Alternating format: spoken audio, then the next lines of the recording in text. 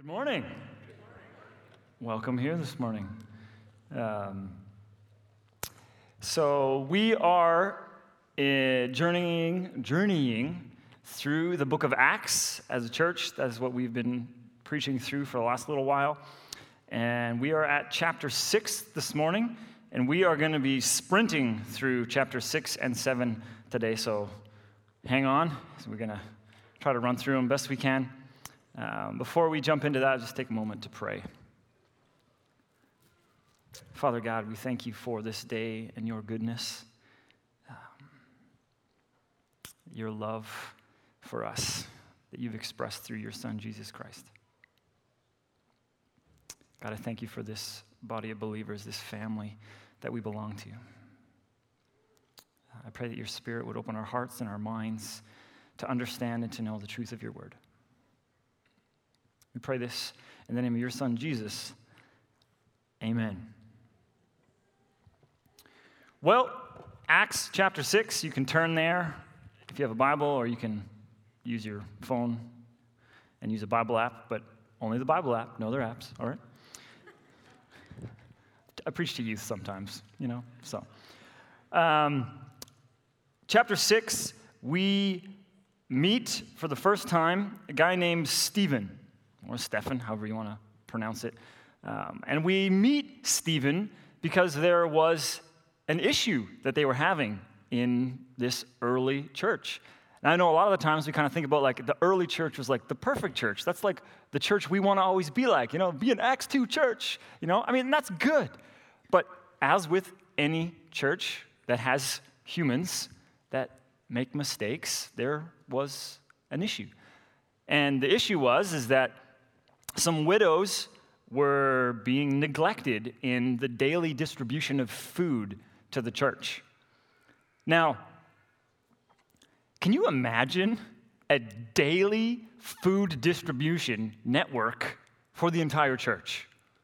Like, that seems pretty extensive to me. And we're like, okay, well, the church was smallish. Well, actually, Peter preached the first sermon and 2,000 people were added that day. So the moment the church began, it wasn't small.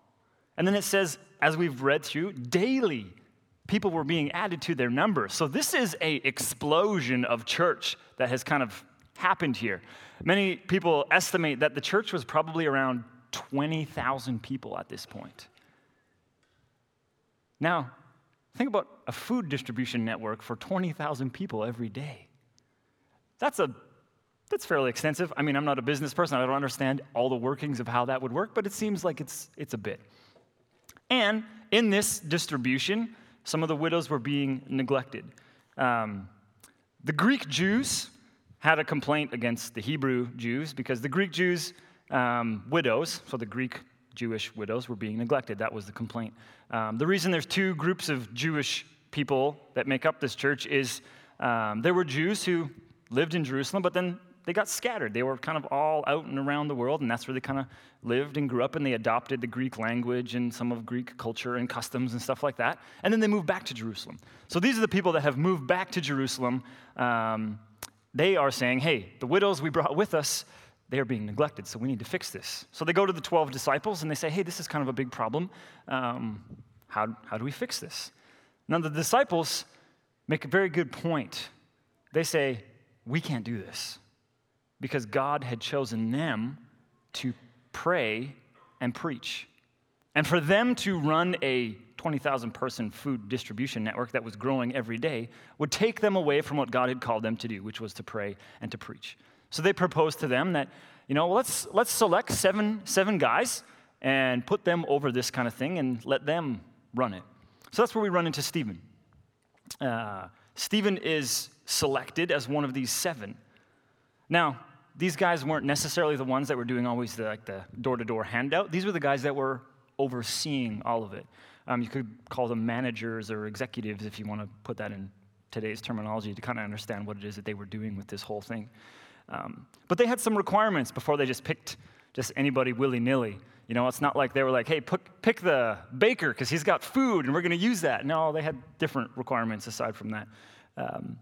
The first thing that they had as a requirement Scripture tells us is that they needed to be well attested or have a good reputation, to be well spoken of amongst the church. So this is people in good regard with everybody else. The second requirement that they had for them was to be full of the Holy Spirit, the Spirit of Christ. Now I'm like, how would you measure that? Well, I would say, as we think of Galatians, the fruit of the Spirit is love, joy, peace, patience, kindness, goodness, gentleness, faithfulness, and self-control. So these are the attributes they were looking for in these guys. Full of the Spirit, full of love, full of peace and patience and kindness. Those are kind of characteristics that they were looking for. And the third characteristic that they were looking for is someone who had wisdom. So they selected these these 7 guys that met these 3 requirements. I mean, it's interesting that you look at these requirements and they're all related to their character and their relationship with God, as that's the most important thing for them in this job. But they picked 7 guys. Stephen and Philip are the only 2 that we really know anything about. The other guys, we don't know anything about them except for that they fulfilled these requirements and they kind of helped oversee this thing. And Philip, I think in the next coming weeks, we're going to hear some stories about him, probably one of my favorite Bible stories, but you can just come back and hear that sermon. Or you could read ahead. I mean, that's totally cool. You can do that. You got the book. So Stephen is selected. We're going to pick up the story in chapter 6, starting in verse 8. So Stephen is selected, and he's starting to do this, and then it's kind of like his everyday, and this is what they're describing. And Stephen, full of grace and power, was doing great wonders and signs among the people. Then some of those who belonged to the synagogue of the freedmen, as it was called, and the Cyrenians, and of the Alexandrians, and those from Cilicia and Asia, they rose up and disputed with Stephen. But they could not withstand the wisdom and the spirit with which he was speaking. Amen for that, hey? Then, because they couldn't withstand the spirit, they secretly instigated men who said, "We have heard him speak blasphemous words against Moses and God." And they stirred up the people and the elders and the scribes, and they came upon him and seized him, brought him before the council. And they set up false witnesses who said, "This man never ceases to speak words against this holy place and the law. For we have heard him say that this Jesus of Nazareth will destroy this place and will change the customs that Moses delivered to us." And gazing at him, all who sat in the council saw that his face was like the face of an angel. So here we have Stephen, who's not one of the 12 disciples, going around and performing signs and wonders. Philip, we'll read about him later on, he was also going around performing signs and wonders, and he wasn't one of the 12 disciples. He was a guy that they got to oversee a food distribution network, walking around in the power of the Holy Spirit. And they tried to trap him, ask him questions, challenge him on what he was saying, and they couldn't. They got nothing. And so the only way that you can really get someone who you got nothing against is if you make up lies and false charges and stir up people about this. So they stirred up a bunch of people to come at him. So they grabbed him, brought him before the council.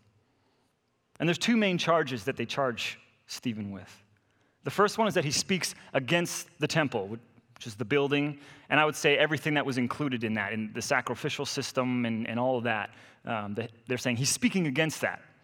And then the other charge is that he's speaking against the law, which would be the 10 Commandments is probably the best way that we can kind of compartmentalize that in our heads, is that he was speaking against the 10 Commandments, saying that Jesus was going to change it all. So it's interesting that they got so up in arms about these things. Part of it is because the religious leaders in that time, they held the temple and the sacrificial system and the law as more important than God himself. And they worshiped those things rather than God. And so, if what Stephen is, or these false accusations of what Stephen is saying is true, it's going to completely undermine the 2 biggest pillars of their faith. And they're like, we can't have that. That's very serious. So they brought him before the council, and give him a chance to defend himself. Now, it's interesting because if this was me, I would probably been like, no, I didn't say that. That is incorrect. This is a false witness. Like, I would probably try to do a defense like that, but Stephen doesn't really do that. He doesn't kind of like, whoa, guys, we got just big understanding here. Now, he kind of gives almost a sermon. And it's really interesting because he gives a defense of what he said and why he said what he did, and he actually turns that defense into his offense so that his accusers become the accused from him. So I would encourage you to read the whole speech if you want. I'm going to try and summarize it for you very, very shortly.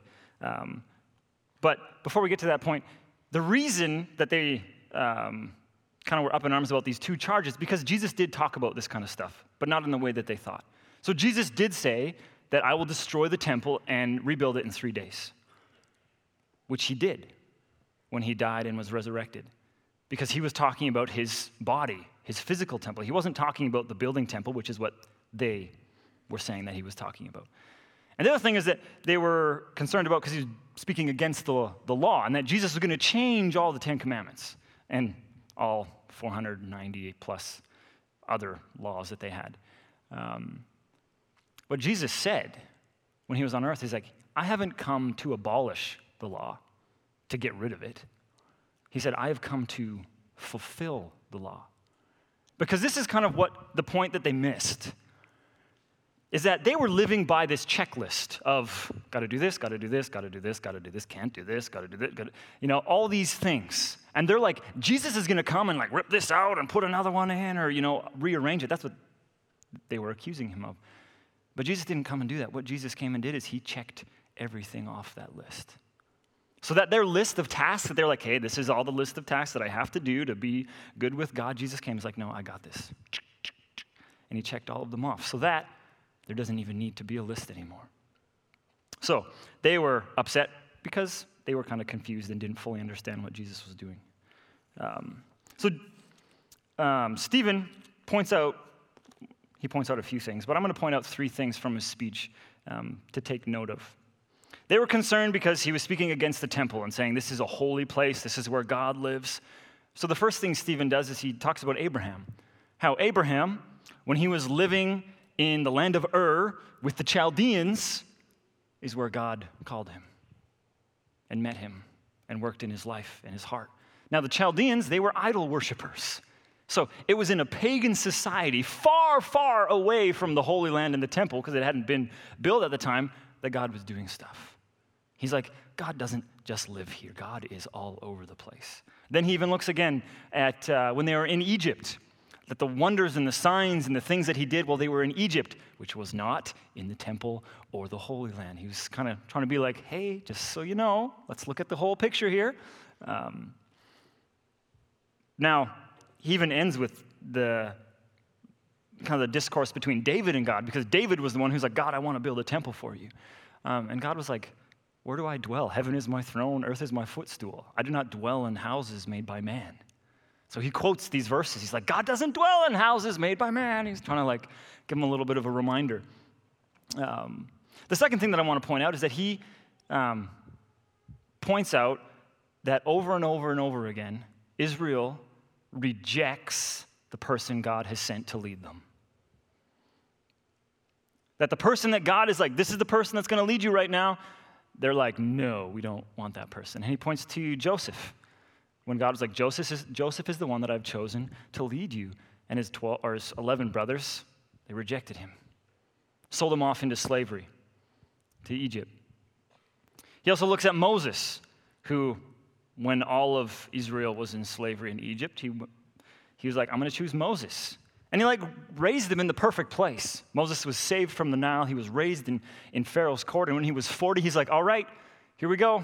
Let's do this, people. Let's get delivered from Egypt. And they're like, no, get out of here. We don't want you. So he runs away. 40 years later, he comes back, and they kind of begrudgingly follow him. And then into the wilderness, he rescues them out like God had planned for him to do. And then he goes up on the mountain to get the law from God, and he's gone for a long time. And they're like, Moses is gone. We need someone to follow. We don't want to follow him anymore. So let's build ourselves an idol, and we'll follow it rather than what God has selected for us. He could have pointed to a bunch of the Old Testament prophets as well that God had picked and they rejected and even killed because they didn't want to follow who God had put in place. And he kind of winds that all up and says, just like you rejected these leaders God has put over Israel, you have rejected Jesus Christ. And you have killed him.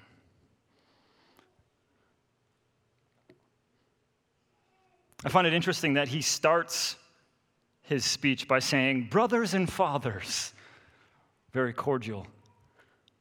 And then he ends his speech by calling them stiff-necked and uncircumcised in hearts and ears. In other words, that they were defiled and unclean. So needless to say, at this point in the story, they were not happy with Stephen for pointing out their errors and actually accusing them of rejecting Jesus Christ and killing him.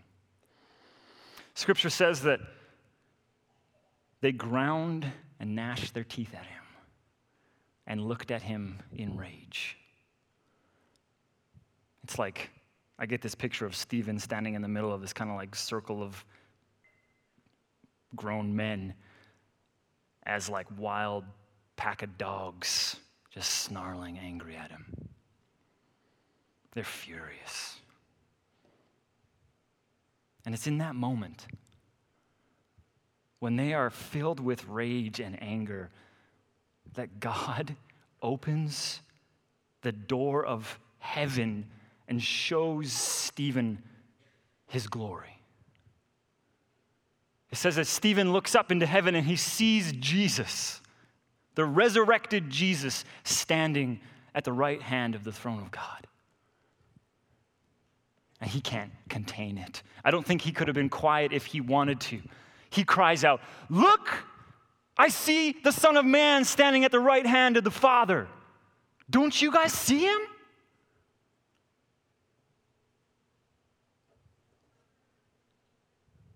They didn't see him. They were filled with anger and rage. And after he said those words, they plugged their ears. It says they stopped their ears so they couldn't hear a word that he said. And then they screamed at the top of their lungs so that they couldn't hear a word that he said.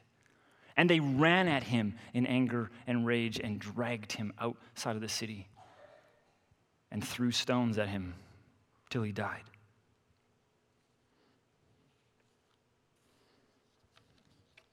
And as those stones were being thrown, Stephen makes two statements. I can't even imagine how those statements sounded. The words he was saying squeezed between the agonizing, painful blow of stones. He cries out and he says, "Lord Jesus, receive my spirit." And then it says, falling to his knees, he cried out in a loud voice, "Lord, do not hold this sin against them." Those are powerful words. But Stephen wasn't the first one to use those words. Because that's what Jesus said on the cross before he died. And so I start to think, man, that's like exactly like Jesus. I wonder if there's anything else through this story that is like Jesus. So I started to look. Even at the very beginning, it says Stephen was full of the Spirit of wisdom, grace, and power. Same words used to describe Jesus as he walked on this earth. It says Stephen was doing signs and wonders just like Jesus did.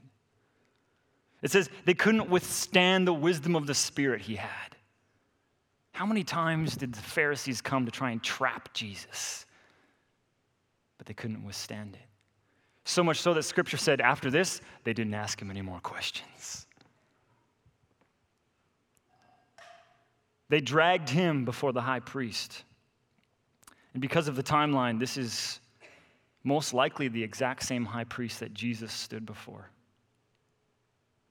when they accused him of the exact same things that they accused Stephen of, speaking against the temple and speaking against the law. Jesus calls them hard-hearted and stiff-necked. Jesus said on the cross, "Father, into your hands I commit my spirit."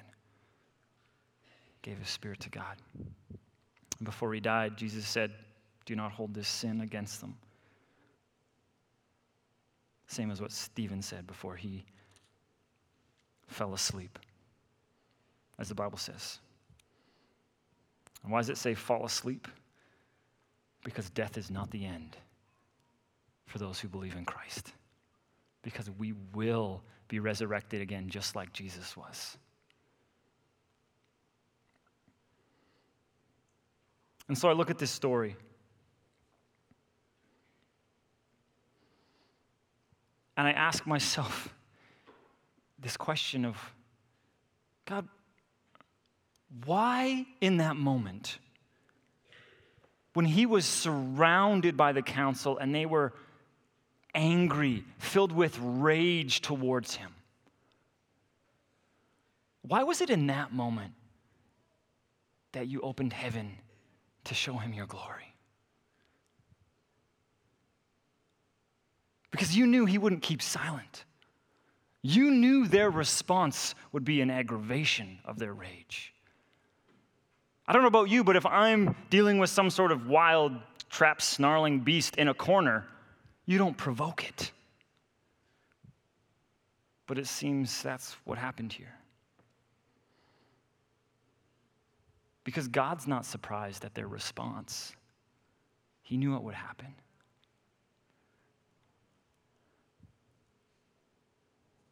Did God want him to die?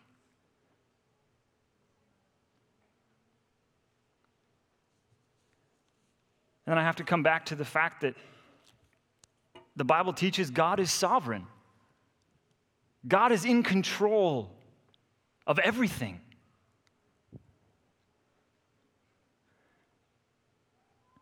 How was God in control of this? Yes. Stephen was exactly where God wanted him to be. And that's hard. That's hard for us. Because if God was in control of this situation, then that means God was in control when two of my best friends were killed in high school.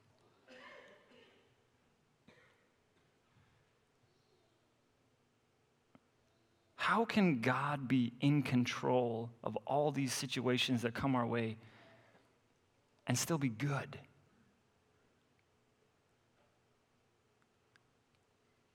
The Bible teaches that it's because pain and suffering and trials and tribulations have a purpose. Every hard thing that you go through has a purpose in your life. It is not meaningless. In Romans 8, it says, "And God works all things together for the good of those who love him and have been called according to his purposes." God works all things for the good of those who love him and have been called according to his purposes. That is the truth that I have to hang on to. Because I don't know how God could take a situation so horrible and painful as some of the ones that I know we are walking through.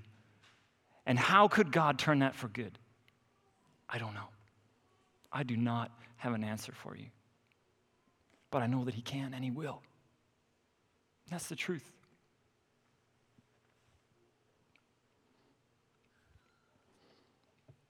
Part of the process of being a Christian is being refined is being made to be more like Jesus.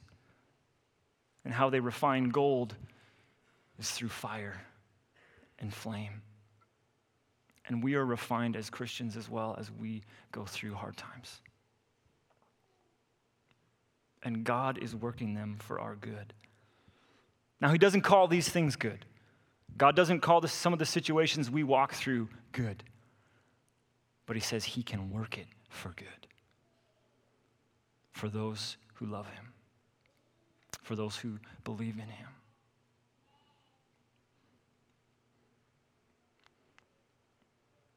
And that's hard. Because some situations I don't know. I don't know how. But I don't know everything that God knows. I don't see the full picture. But I see the truth. And I know who my God is. He is good, and he will work it for my good. He says he can. I believe he can. Because my God, our God, is that powerful. He is that powerful that any situation, no matter how dark it may seem, he can make it something for your good, for his glory. And that's amazing. So I trust in that.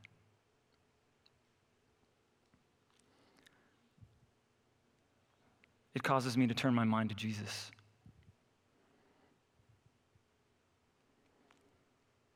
Who was brutally beaten beyond recognition. He was humiliated. He was tortured. He was mocked. He was killed on a cross on a Friday afternoon. And we call it Good Friday. We call it Good Friday.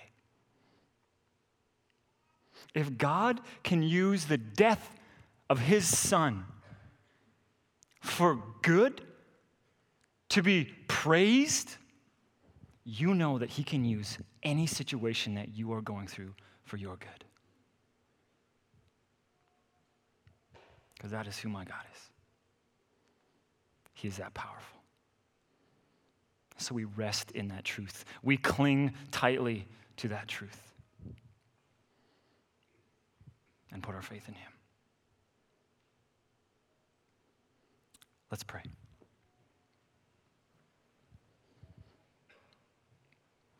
Father God, some things are so hard for our finite, small minds to understand. Lord, but you have given us what you wanted us to have, the truth that you are good and you will work it for our good. And though we don't know how, we trust you. And we praise you and we thank you for your grace extended to us through Jesus. Lord, I pray that our hearts will believe and cling to this truth.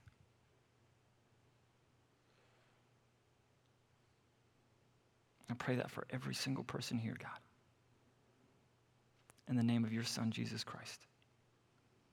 Amen.